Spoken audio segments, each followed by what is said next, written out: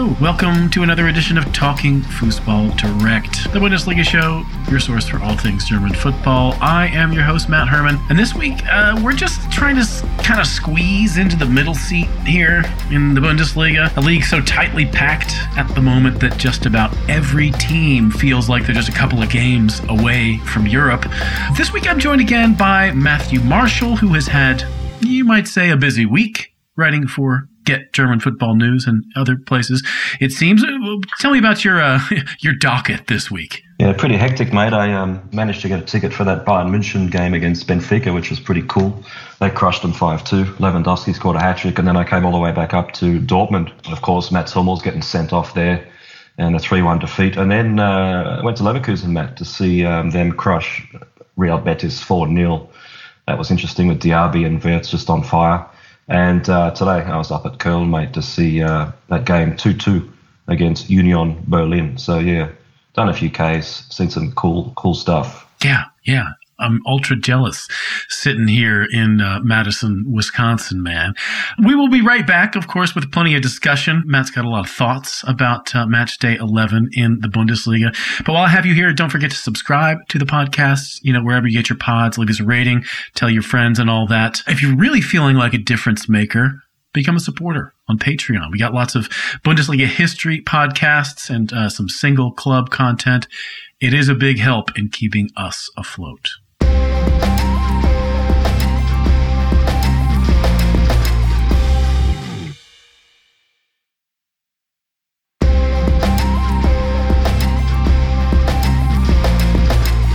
All right, here comes part one of Talking Fußball Direct, the part where we talk about the best of the match day just gone. This was match day 11, and, I think this was actually a pretty high quality slate, punctuated, by a string of big games, not least at the top of the table. We had one, Bayern versus Freiburg, that was a literal 1-3 affair. We had another game, RB Leipzig against Borussia Dortmund, that pitted the current second-place team against the team who ended in second last season. Matt, I know you saw both of these, big teams, Bayern and Dortmund, this week, however, not in the Bundesliga, but we might as well crack on with this podcast with the first of those two, with Bayern. They were, looking at a pretty stern opponent in Freiburg. The Black Forest club had come into the game as the Bundesliga's last remaining team without a loss. And, if there was ever a club that you want to help you end that run of, games without a loss, it is the Rekordmeister. I would actually say Freiburg began the game well. They were very lively. They were doing a lot of running. They were sort of playing very hectically and bothering Bayern. They actually ended the game pretty well with an injury time goal, but, everything in between, I gotta say, was pretty lopsided in the Bavarians' favor. A 2-1 win for Bayern, Leon Goretzka and Robert Lewandowski, the goal scorers. If this wasn't the kind of 5-goal outburst that we've been seeing a lot of from Bayern lately, this was a pretty dominant performance nonetheless, yeah? Yeah, you kind of come to expect it, especially at home. Of course, we have to mention that amazing game in the Pokal where they lost 5-0 in Mönchengladbach. But as you said, they're scoring 4 or 5 goals every game on average. And yeah, they pumped 5 past Union and then 5 against Benfica. Only 2-1 here, but it seemed pretty comfortable, really. As you said, Freiburg created some pretty good chances, but Bayern are just going to have so much of the ball and so many chances, and they've just got such a lethal attack that more than not, they'll put it away. Good to see Goretzka back in the team. He scored that goal and was really all over the place, doing well. Muller back in the starting side here. He had a bit of a rest in the Champions League, but yeah, they don't have too many injuries, and they're just crushing it at the moment. Yeah, you saw them crush it earlier this week. I guess it was Tuesday in the Champions League. And, after that 5-2 win over Benfica, they are through to the knockout stages. How do you reckon that might work out for them in terms of, I know Bayern like to win their group in the Champions League to make sure that they have, a better chance at a better draw going down the line. They, obviously have tons of pride as well.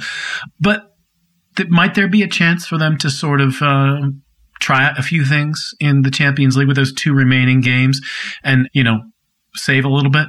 Yeah, for sure. I think he won't really take too many risks with certain players. And as I said, he gave Muller a bit of a rest here. I think that was also just to give the Sané, Coman, Gnabry trio a bit of a test, So just trying different things out. And of course, you got guys like Tolisso. Nianzou actually started a game against Benfica, the centre-back. So you'll see guys like Musiala will get some game time. And who knows, even some of those fringe fullbacks like Omar Richards, Stanisic. What's the next one they've got? It's at Dinamo Kiev, then the home game against Barcelona. So, the matches are going to come thick and fast. But if you look around at Dinamo Kiev, they've got easy games in the Bundesliga. I guess that one before Barca, they've got the big game at Borussia Dortmund. But not that many injuries, so it just gives Nagelsmann a good chance to give some of these guys a bit of game time. Yeah, what did you see from them on Tuesday? I mean, you mentioned at the top of the pod you saw a hat trick from Robert Lewandowski. That's always a bit of a treat, I guess. Anything you noticed from the team? I mean, we sing the praises of Lewandowski all the time. He deserves it. Hopefully he'll maybe get himself an international individual award, in as much as those things count. Were there other players whose performances on Tuesday stood out for you? Well, Coman just destroyed it, Matt. I mean, he's had some injury issues, but he just absolutely annihilated Alex Grimaldo, Benfica's left back. He just carved him up time and time again, and it was just a matter of time before something happened down that side. And of course, he delivered the cross for the first goal. So, Coman just absolutely carved it up. So, as I said, their depth is just amazing at the moment. They don't have really any injuries. So, him coming back into form, of course, it's been like the Sané-Gnabry show out wide for the beginning part of the season. But him coming back gives them another option. And, apart from that, pretty much standard stuff. I mean, you've got to just pinch yourself. I was pretty lucky to see Ronaldo score, I think, 6 goals in 3 games for Portugal a month or so ago. And, you really do have to sort of pinch yourself and just realise that these guys are not going to be around forever.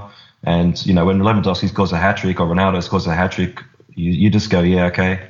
It just becomes normal. But you just have to keep reminding yourself that it's not normal to score that many goals and just to be that ruthless and even missed a penalty. So it could have been more goals. So that's what I took out of it. And of course, it's so nice to have full stadiums. You got the ultras back. So the atmosphere in all the stadiums is pretty much back to where it was pre-COVID times. I just wanted to throw that in as well. It's actually really nice to feel like it's kind of back to normal now. But I guess Lewandowski scoring hat-tricks, that's normal too, Matt. Yeah, for someone who is a little bit more than normal himself. I want to ask you a little bit about SC Freiburg, who, as you've said, there's been a number of teams who have faced Bayern this season, and I don't want to say that they've rolled over because, Bayern, you don't have to necessarily have a terrible day to still get crushed by Bayern. But they did make more of a game of this than a lot of clubs have this season. From what you have seen of Freiburg this season, it's obviously been a really good start that they're off to. They're still in the top 4 at the moment, even after losing this game. What do you see as their future moving forward? Is this a team that actually has a credible chance to stick around in the Champions League places with the Bundesliga being what it is this season? I don't know. They might be able to hang around 4th spot. I mean, this happened last season as well, but when you have these seasons where teams tend to outperform, it's usually because other teams underperform as well. You saw that with Schalke finishing 2nd a while ago. So, I hope they do. I think a whole lot of people hope they do. It'd be amazing to see Freiburg in the Champions League. But, obviously still finishing 5th or 6th would still be a great achievement for them. It's just a classic case of manager doing everything here. I mean, the squad is okay. You've got some decent central defenders in Lienhart. Schlotterbeck's coming along quite nicely. Of course, you've got Gunther, excellent left back. And then you've got Grifo, who can do a lot of damage. Niels Petersen's pretty much on the outer now, but you've got guys like Lucas Höhler's doing pretty well. It's not the squad is what it is with the budget that they have. So it's all about that classic case of Streich doing his magic and, getting the team to work, to perform better than its parts, if I can say that. You see this all over the place. When teams like Freiburg are doing so well, it's all because they work really well as a team. They cover space. They work for each other. They're passionate. They never give up. And that's all because of the manager here. So, as I said a couple of weeks ago, you just can't give him enough credit. He's phenomenal. And long may he stay in Freiburg because they're great for the Bundesliga. They're in a really nice part of Germany there. They're miles away from everybody else, really unique. And it's great that they're doing well and punching above their weight. Yeah, I was interested to read, not living in Germany anymore. I don't get to see the Aktuelle Sportstudio every weekend, but read some of Christian Streich's quotes from his appearance on that TV show talking about opportunities that may or may not have come his way over the last decade he's been in charge at Freiburg. He said that he was very unlikely to take a job anywhere else, but he was also canny enough to say, never say never. Like, I'm not going to say that it can't happen, but he said it's very hard for him to imagine taking a job away from Freiburg, which I think is as good of a guarantee that he's going to stick around there for a really long time to come as you're going to get. Yeah, well, of course, if he leaves, he knows that it could go south in a hurry for him, and it'd probably go south in a hurry for Freiburg too. So it's going to be a lose-lose, or a good chance of lose-lose on both sides. He just spent too long there building this club up, He just has such a great relationship with all the players, especially the young players. And yeah, he's a super, super smart guy. And of course, he also just came out and basically gave it to clubs like Newcastle and the Premier League, and their the way that certain clubs are selling their souls and getting bought out by foreign ownerships or countries that have dubious human rights records. So he says what he thinks. He doesn't hide from anyone, and he's an impressive man. Yep. I was also impressed to see some of the Bayern Ultras in this game against Freiburg hold up a very large banner taking their club to task for some of that sport washing type stuff. Bayern, of course, having quite a close relationship with Qatar and various corporate entities there. Clearly not all of their supporters are on board with that effort. And the fact that they made that clear and that, they were allowed to make that clear, I think was really good for the sort of open discourse in the Bundesliga. All right. Let's talk a little bit about the other big game on the weekend. That was between Leipzig and Borussia Dortmund. Basically a team that's been up near the top all season, and one whose stature means that they actually had better get up there soon if they don't want to create too many more negative headlines. Maybe it was lucky for neutral viewers that, Leipzig, the team back on their heels, was at home in front of a pretty big crowd, COVID capacity anyway, because they seemed really up for this one. I feel like aside from a stretch at the beginning of the second half, RB were really in the driver's seat for this game. They got the 2-1 win here. Christopher Nkunku, who has been, for my money, one of the best players in the Bundesliga this season, scored the opener. Yusuf Poulsen scored what ended up being the winner in the 68th minute. Matthew, I want to zoom in on something that Dortmund's goal scorer, Marco Reus, said after the game. He seemed pretty sour in the moment. He suggested, in fact, that Marco Rose, his coach, had got it wrong in the first half when he sent the team out playing in a 3-5-2. First, do you reckon he was right? And second, do you think that there might be some rough seas ahead, either internally or simply results-wise for this team? Yeah, it's interesting. I mean, obviously he brought off Pongracic and brought on Ansgar Knauf, so I guess that's a bit of an admission that he got the tactics wrong in the first half. But I wasn't really surprised about this result or this what happened in this game. I thought Leipzig would win. And I thought they dominated most of the game. Of course, as you mentioned, Nkunku was just on absolute fire. I really rated him highly whenever I saw him at PSG, and I had a pretty high opinion of him. And he's just gone from strength to strength, of course, playing in a more attacking role now. And he was just unstoppable. Scored the first and created a second. And but just getting back to Dortmund, of course, everything has to be considered with the fact that Erling Haaland is out. And of course, we know that he's just such a key player. He's just miles ahead as their most influential player. Of course, Bellingham, Royce not far behind. But once he's out, Marlon hasn't stepped up to the plate yet. So they're just going to continue struggling. And they're just going to continue struggling against the good teams. You saw it happen twice against Ajax. Of course, you had Hummels get sent off there in the first half. But then they go to Leipzig and they lose. So this is generally what happens with these sorts of teams.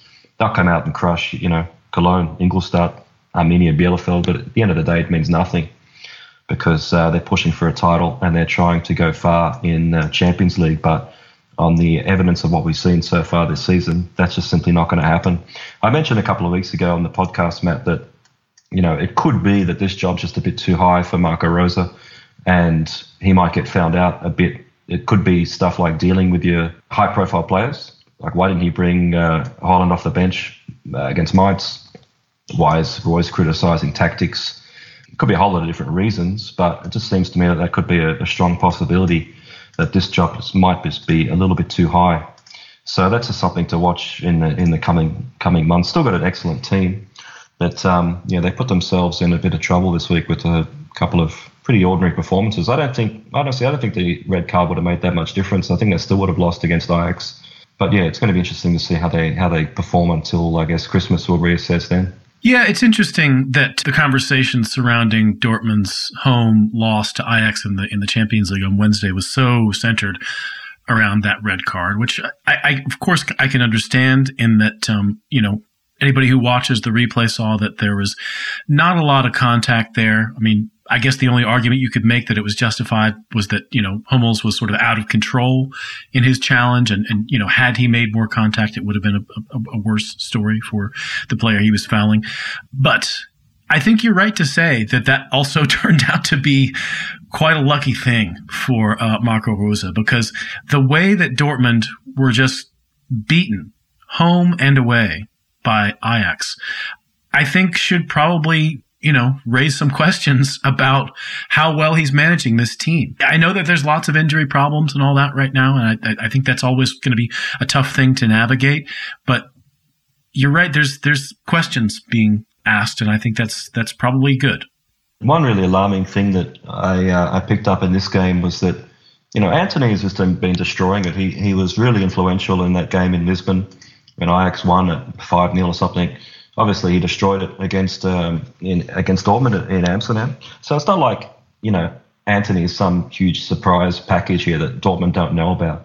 Okay, so they get down to 10 men, no worries. And then they go ahead through a penalty. So they go into the break a goal up, right? Mm-hmm. Now, Marius Wolf was doing a pretty good job at left back. You know how much I love Marius Wolf, right? Anyway, he gets injured. They bring on Paslak. And then it just all went to shit because, Antony literally was standing there 30 metres between him and any other player. And this was happening right in front of Marco Rose in the technical area. Like, this is happening right in front of him. And there's absolutely no one anywhere near Antony. Antony's just standing there with his hands in the air, calling for the ball. And, of course, once you get halfway through the second half, Ajax know this is on. They just keep hitting him. And every single goal comes off his foot. So, okay, you're a man down, I get it.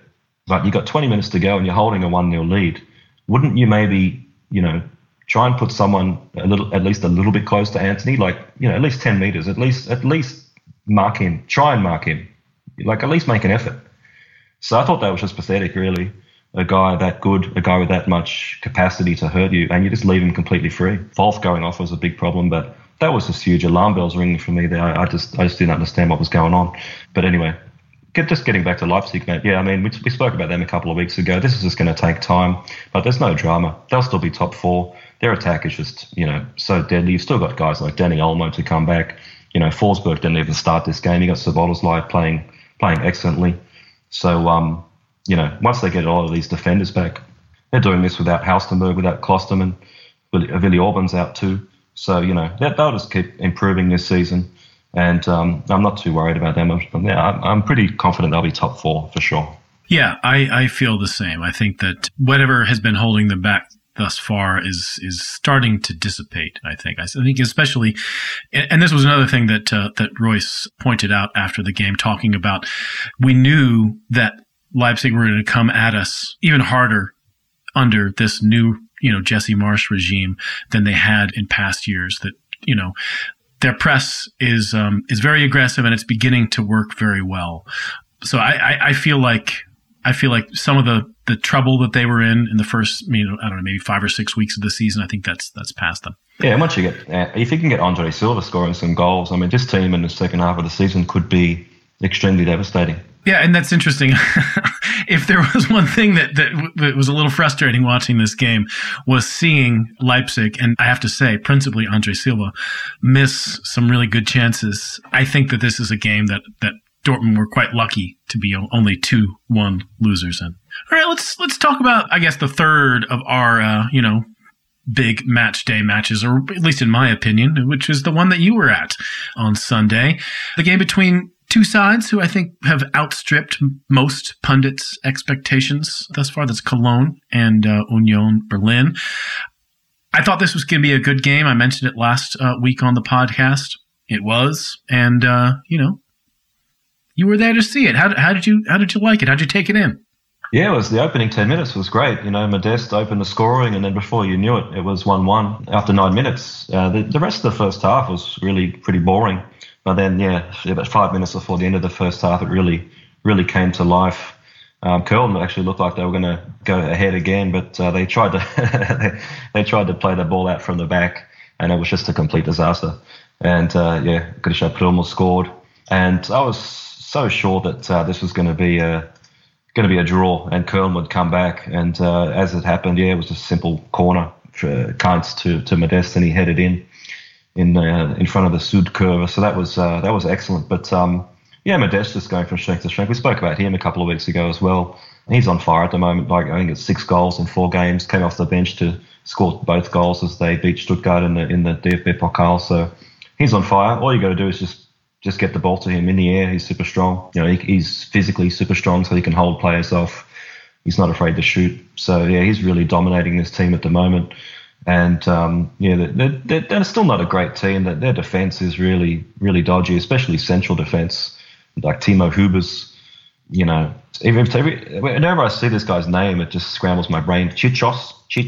But both of those guys not really giving me a whole lot of confidence. I know they got some other players that could move into that position, but central defense is a real problem position, I would say, for Köln. But they've got a lot of heart, a lot of fight.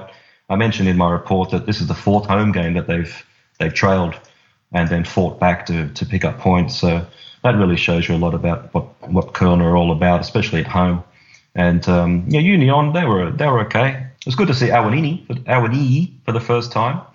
I can see actually why other clubs wouldn't have gone for him. He looks a bit uncoordinated the way he runs. Like he physically doesn't look like a great footballer, but he does a lot of great footballer stuff, Matt. I mean, his runs are fantastic. He's really super strong. There was one situation where he was back to back with Hubers and just turned him like he wasn't there and fired over the bar.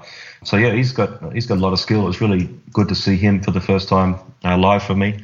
But there's a few teams doing what Union are doing, really, playing that 3 at the back and a couple of fast guys up front. It's not rocket science what they're doing, but it's quite effective. And, they're going to pick up a fair few points doing that. So, it was a good game in the end. So, I really enjoyed it. Nice. It's interesting you mentioned that Union are having so much success doing something that's fairly simple, fairly, I don't want to say rudimentary. That might come across as a bit pejorative, but maybe I could. And interestingly, they could have gone 4th had they won this game. Instead, they are now 8th, having drawn this game, which I think is just a really good indication of how tight this league is right now. I mean, looking at things in a sort of super wide view, like I feel like the last maybe 2 or 3 seasons in the Bundesliga, you had a legit class of 4, 5, 6 very good teams, and they sort of pulled away from the rest of the pack. And I just don't see that happening this season. I think that we're going to have a very robust, sort of soup of mid-table teams changing places week after week. It feels like a different situation this year.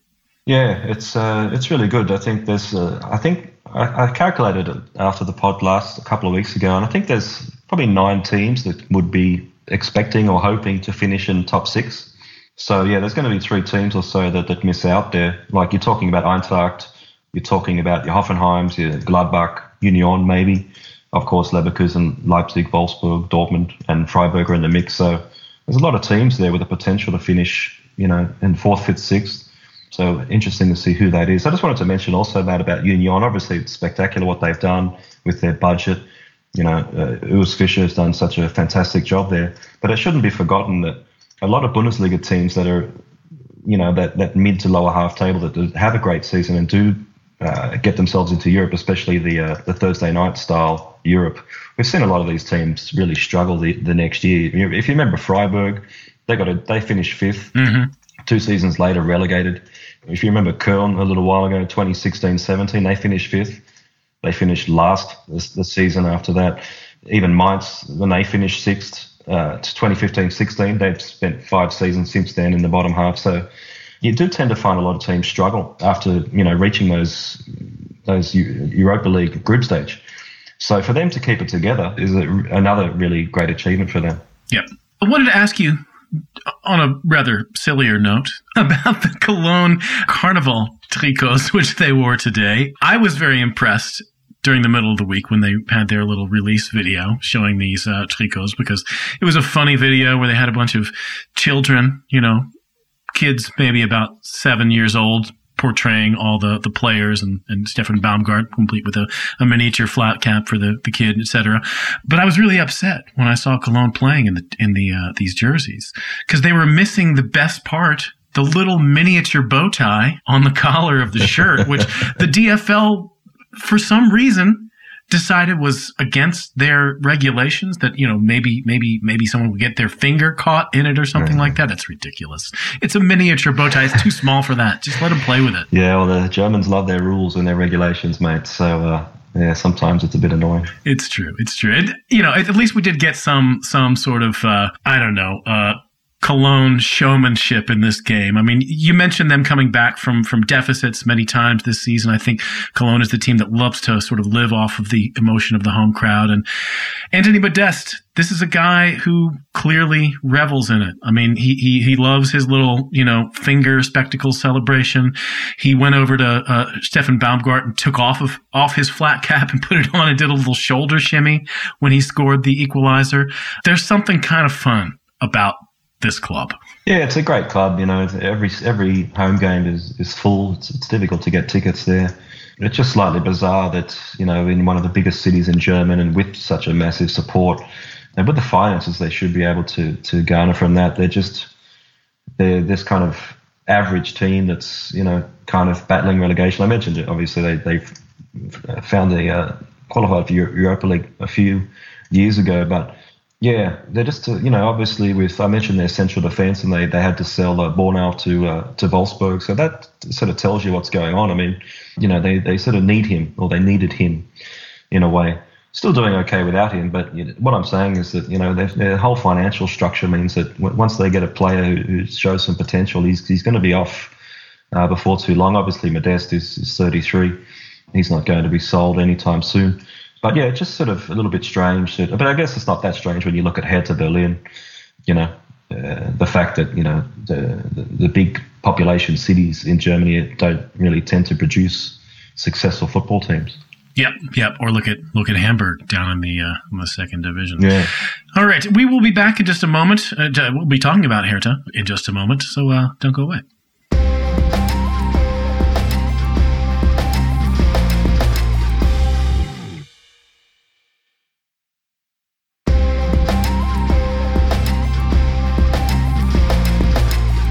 All right, here comes part 2 of Talking Fußball Direct. We're going to talk about the rest of match day 11, and we're going to start with Hertha. If Union gave up that late goal to settle for a draw in their game, Hertha did the same earlier on Sunday. Stevan Jovetic had made it 1-0 late in the first half for Hertha with a delicious turn and half volley against the run of play. And then a surprisingly controlled performance from Hertha throughout most of the second half. Looked like it would probably be enough to get 3 points over the line on a pretty dreary, rainy afternoon in Berlin. But no. Deep into injury time, Robert Andrich, who was actually a Hertha youth player and more recently an Union midfielder, he popped up to knock home a loose ball in the box into the back of the net. Yeah, you got a chance to see Leverkusen earlier this week, and they were in scintillating form against Real Betis. There was not a lot of scintillating going on either side of the ball in this game, although maybe the weather precluded that. Were you surprised to see them need a last gasp goal to steal a point from Hertha? No, I thought they would struggle in this game because Florian Wirtz wasn't there. I think it's that simple. Mm-hmm. He's just taken over this team. He's absolutely key. Obviously, Diaby got all the most of the plaudits against Real Betis with 2 goals and 2 assists, but Florian Wirtz was basically just as effective. He's running the show. as in the 10 position as an 18-year-old for a team as big as Leverkusen, who are, fighting for top 4. They're in the Europa League. So it's incredible, but it's also a bit alarming when he's not there. And of course, we sat together, Matt, and watched Leverkusen against Juventus there, and you saw just how influential Charles Aranguiz is. So when he's not in central midfield, you're losing out there as well. So, and of course, Patrick Schick, he's been sensational this season also. So you could basically say, most important midfielder gone, attacking midfielder not there, Schick injured. So, I'm not too surprised that they struggled. I wasn't even surprised that I had the highlights on. Well, it's not the highlights. I had the game on in Köln in the last 5 minutes, and I just had a feeling they were going to equalise. Angelik, he's done that as well. He did it in the Europa League with a last-minute goal. So he's popping up. He's an interesting player, pretty useful guy to have in your team. I just want to digress real quickly, Matt, and say that sometimes you need some angry men in your team. Mm-hmm. It's not bad to have an angry man. You could say, Robert Andrich, he's bordering on angry man, but I found a new angry man to take over. I actually haven't had an angry man for a while, but it used to be Alexander Eschwein. I don't know if you remember him, Matt. Oh, for sure. He's a super angry man. But the new angry man in town, I know he's not a Bundesliga player, but it's got to be Nabil Fekir. We've got to give a little bit of shout out to Nabil Fekir, who just completely lost his mind there at the in the end of that game against Leverkusen. Just grabbed Demi by the throat. He wanted to fight Leverkusen coaches. He wanted to fight the UEFA. I think the fourth referee. Yeah, just incredible. So that was just a little side note. I just wanted to get into the angry man situation. But also, to be fair, Kerem Demirbay seemed still a little bit angry in this game against Hertha. He wanted to get into it with Suat Serdar. Yeah, he's bordering on angry man. Maybe it was just that incident with Fekir has just brought out the angry man in him. But also, what you need in football, man, is a pest. And I used to give Guido Burgstaller the pest moniker because he's just the absolute pest. Without the ball. But the new pest, man, you're going to love this. It's got to be Santiago Ascasibar. He's my new pest. Just non-stop pestering people and just being annoying. So I just wanted to just get that out there. We've got a new angry man and we've got a new pest. But apart from that, I wasn't too surprised here with Leverkusen struggling and not too surprised that Hertha are sort of hard to watch. Feeling sorry for you, Matt. I saw them against Hoffenheim the week before and I was pretty disappointed, especially what they did in the first half. So I guess, putting Jovetic in the side isn't a bad thing because he's probably going to get injured soon. So you might as well get the most out of him before he goes down again. Hopefully he doesn't, but, history tells you that something might happen there. But, I don't have too much to report on this match, Matt. And Leverkusen, as I said, they need all those guys back because their squad depth is getting found out a bit. Yep. And I appreciate your sympathy. Dardai ball, in as much as it is a successful formula, is pretty much about making things ugly in midfield and then hoping that your highly skilled attacking players will do something special at one or two junctures in the game. And maybe he's found that guy in Stevan Jovetic. He had, Ibišević and Kalou and a couple of others at various other junctures in his tenure. It was a little surprising to see him start this game alone up front, especially in that, Davie Zelke and Krzysztof Piątek have been getting the nod much more often lately, but with what Jovetic showed us today, maybe that's the way of the future. Yeah, he's got a lot of skill for sure. He's skill-wise, he'd be heads and above that Hertha's best player, I would say. Yeah, And I think maybe Marco Richter has a ceiling he's yet to get to, but as I mentioned a couple of weeks ago, this squad doesn't really fill me with a whole lot of excitement. Yeah. Apart from those two guys, I'm surprised that Toussaint is coming off the bench, to be honest. I'd have him ahead of the pest, that's for sure. Well, in that he likes to occasionally pass the ball forward, that gives him, in my book, something to recommend because Ascasibar is not interested in that. Yeah. So maybe, keep an eye on that and see maybe Toussaint gets a run soon. But, we'll have to see what happens with them. Yeah. Okay, so actually Sunday turned out to be a day of late goals. Fürth and Eintracht's game was actually particularly punctuated by them. Heading into injury time, Frankfurt was hanging on to a slim 1-0 lead thanks to Sebastian Rode. But both of the teams ended up notching another goal in injury time. In truth, it very easily could have ended 2-1 the other way in Fürth's favor, which is not how it ended, or ended 2-2. Such was the level of goal-mouth action in time added on. I know that in past years, and probably to a lesser extent earlier this season, you generally like to pay a good deal of attention to Frankfurt, and we all know that they've been flying in the Europa League, but they're dragging ass in the Bundesliga. What's going on? Yeah, they're just struggling. I think Glasner's taking some time there to figure things out. It's interesting. I guess we'll talk about Wolfsburg, but some managers can kind of figure things out and get close to their optimal formation and starting 11 pretty quickly. Some managers takes a lot longer, and it looks like that's what's happening here. Yeah, I mean, obviously Greuther Fürth are the worst team in this Bundesliga. It'll be a miracle if they survive.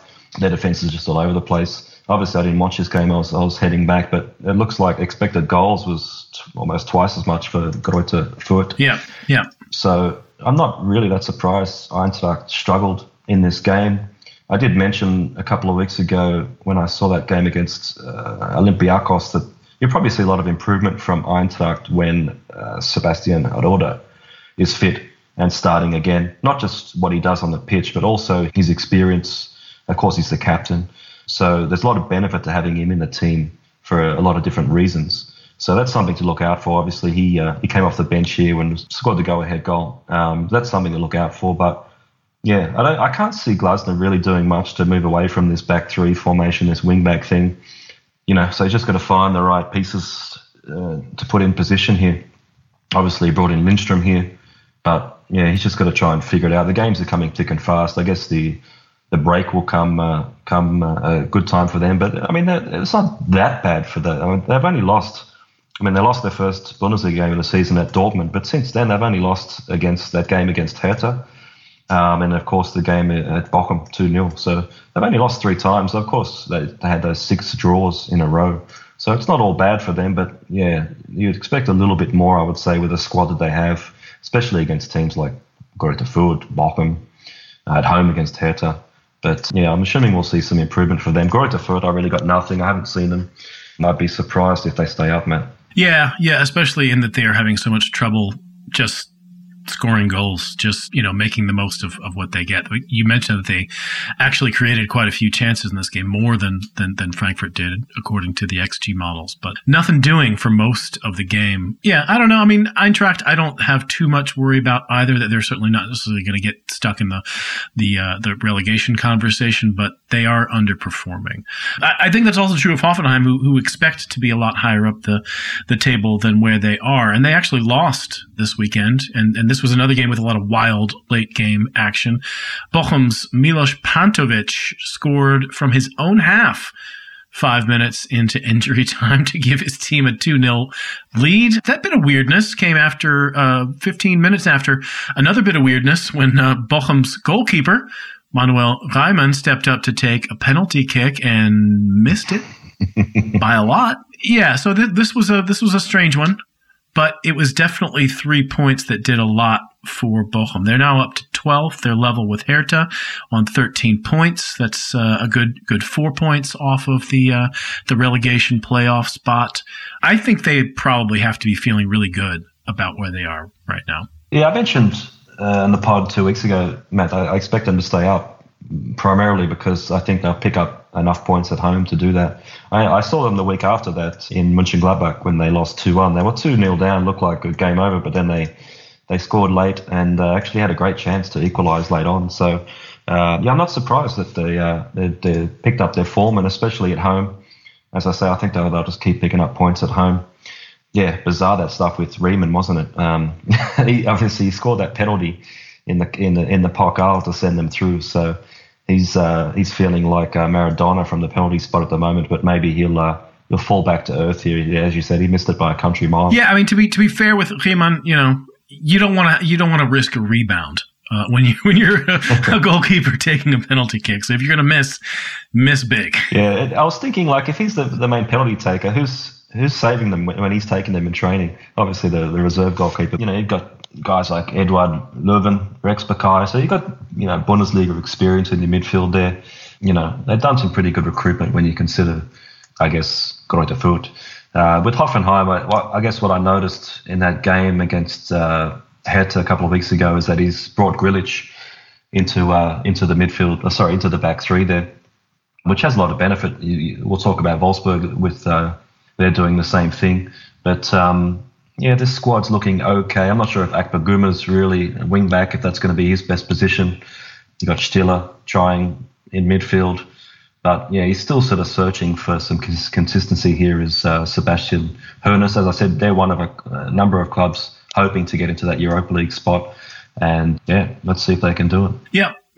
It will be interesting. I think their chances maybe aren't so great considering the number of teams, as you mentioned earlier, who are basically playing for that same goal. Well, let's go ahead and talk about Wolfsburg and talk about Augsburg, perhaps. They played this weekend. It was a 1-0 win for Wolfsburg. Lukas Mecha continuing to impress now that we got Florian Kohfeldt in charge. He scored the game's only goal just days after getting called up for the senior national team for Germany the first time. FC Augsburg did try their best to make a game of it in the second half, and were actually the much more active side. But the one time that he got one past Koen Casteels, Andre Hahn's effort was called back for offside. Okay, so we saw a win last weekend for FCA against Stuttgart.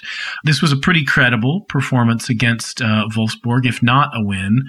Is it possible that Markus Weinziel's side could haul themselves out of danger and sort of get into that mid-table mix? Or are they going to be in that class of teams that is biting their fingernails for some time yet? No, I don't see them getting out of there in a hurry. I think they'll be in the relegation playoff conversation for the rest of the season.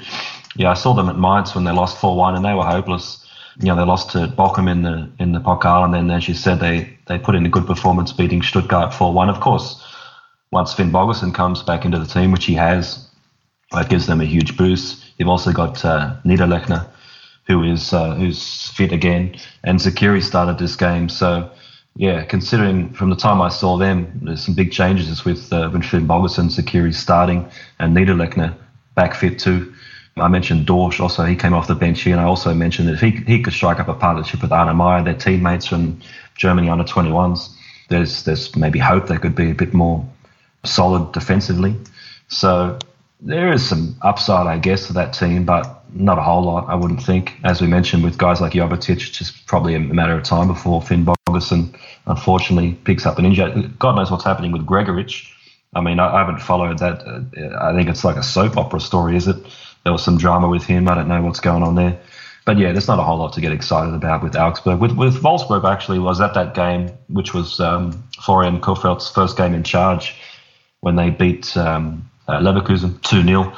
And yeah, what you've seen straight away is that he's going with that back three. And as we saw with Grilic at Hoffenheim, Guilavoghi's done the same thing. He's dropped back from holding midfield into midfield three. And, he brings the ball out really well. Obviously, he can step up and move out of that position when they need to. But that's been the big change there. And the other one would have to be Gerhardt. Yannick Gerhardt is being played in a pretty prominent position. And Otavio also, I had a good feeling he was going to start this game in too well against Augsburg. So I think I undersold their midfield a bit. If you remember a couple of weeks ago when we were talking about sacking Van. Yeah, you were talking about Zaberschlager being out and that being a real blow. Yeah, it is, but you've still got, of course, Maxi Arnold. Gerhardt can move into that position.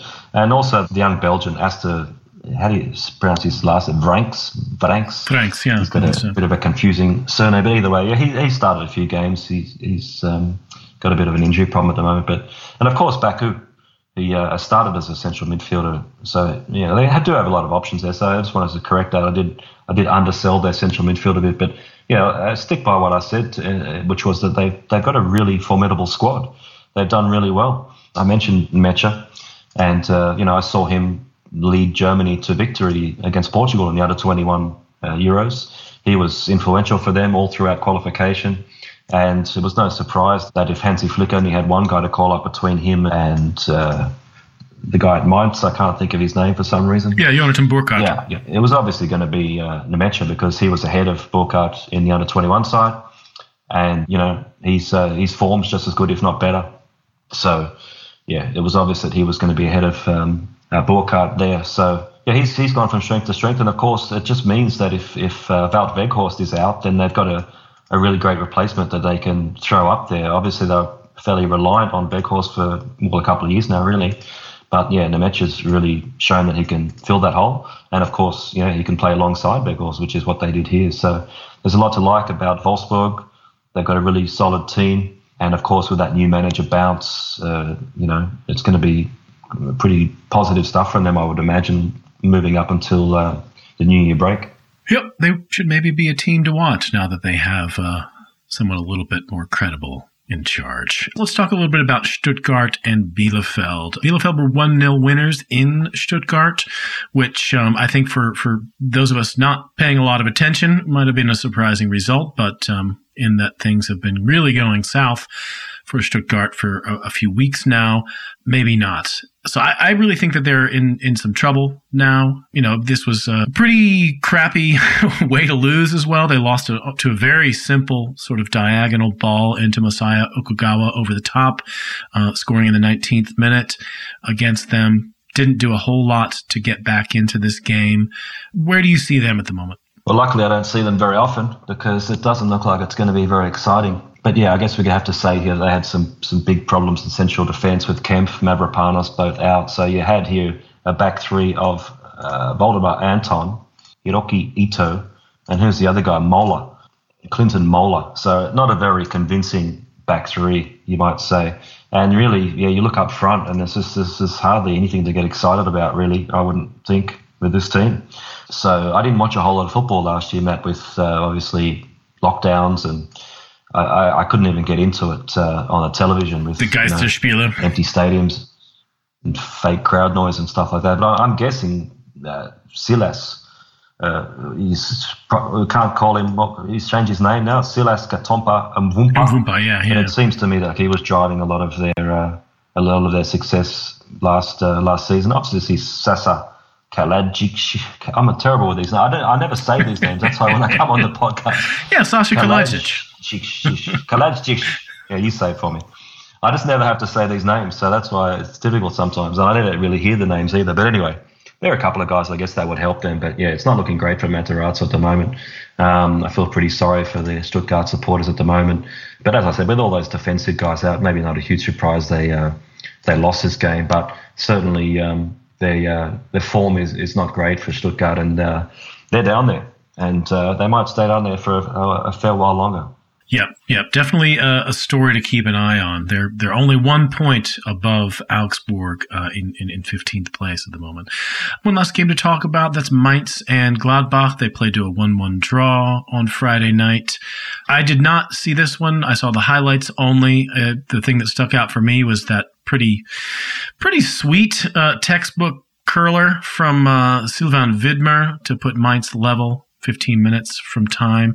Any thoughts and this was a pretty evenly matched game in terms of where these two teams were coming into the game from. And any thoughts about where these two teams are at right now? No, as I said, Mainz, similar to Union and what they're doing, and a couple of other teams with that formation and a couple of fast guys up front. So not a huge amount to talk about or to add to what I did 2 weeks ago. Obviously, yeah, Widmer, his goal was great. Aaron Martin back in the side now. He's obviously taking a lot of those set pieces. So they got some pretty useful wing backs. And of course, Burkhardt going from strength to strength. And Isuo, super quick, super smart, can get into some really good positions. With Mönchengladbach, I saw that game, as I mentioned, they beat Bochum 2-1. And I also mentioned a couple of weeks ago what's going on with Player. And it was great to see Player get that start against Bochum. He was man of the match. He was outstanding. And he started again here at the expense of Lars Stindl, which I guess was going to happen sooner or later. But, Adi Hütter's trying to find some consistency. Don't know what's happening with Embolo. He picked up an injury here. He didn't look he was pretty distraught, you might say. So he's obviously had enough problems with injuries. Hopefully he's not out for too long. But, Hütter, I think, really likes what he's been bringing to the table. So they should be doing better considering they're not in Europe and they've got plenty of time to prepare for these games. So I guess what he'll do now is bring Stindl back or maybe give Thuram some more game time. Obviously, Neuhaus came off the bench here to replace Nico Elvedi. And, he was fantastic last season. So just hasn't found a spot because obviously Kone's come in to midfield next to Zakaria, so there's not really a place in Neuhaus at the moment. So there's a few little things to look for. Jan Sommer was really good in this game once again. So yeah, not a whole lot to add for those teams, I guess, from what I said 2 weeks ago. Yeah, fair enough. It's the last one. We don't have to go deep on it. That's it for this edition of Talking Foosball, which was produced, as always, by Aidan Rantoul. Good to have you on again, Matthew. Thanks for having me, mate. It's been lots of fun again. Nice. Very nice. And you're just having all kinds of fun this week, man. You can follow Matt, of course, on Twitter at NoobsCorp. If you want to contact me, I'm Mr. Matt Herman. Over there, we'll be taking a little bit of a break during the international break here. The Talking Foosball team will be recharging our batteries for the better part of 10 days. We will, however, be back before match day 12 with an all-new Talking Foosball Fantasy with JT and Flo. They are definitely going to make sure that you know what to do with all your unlimited transfers. Pistons next to them all, y'all.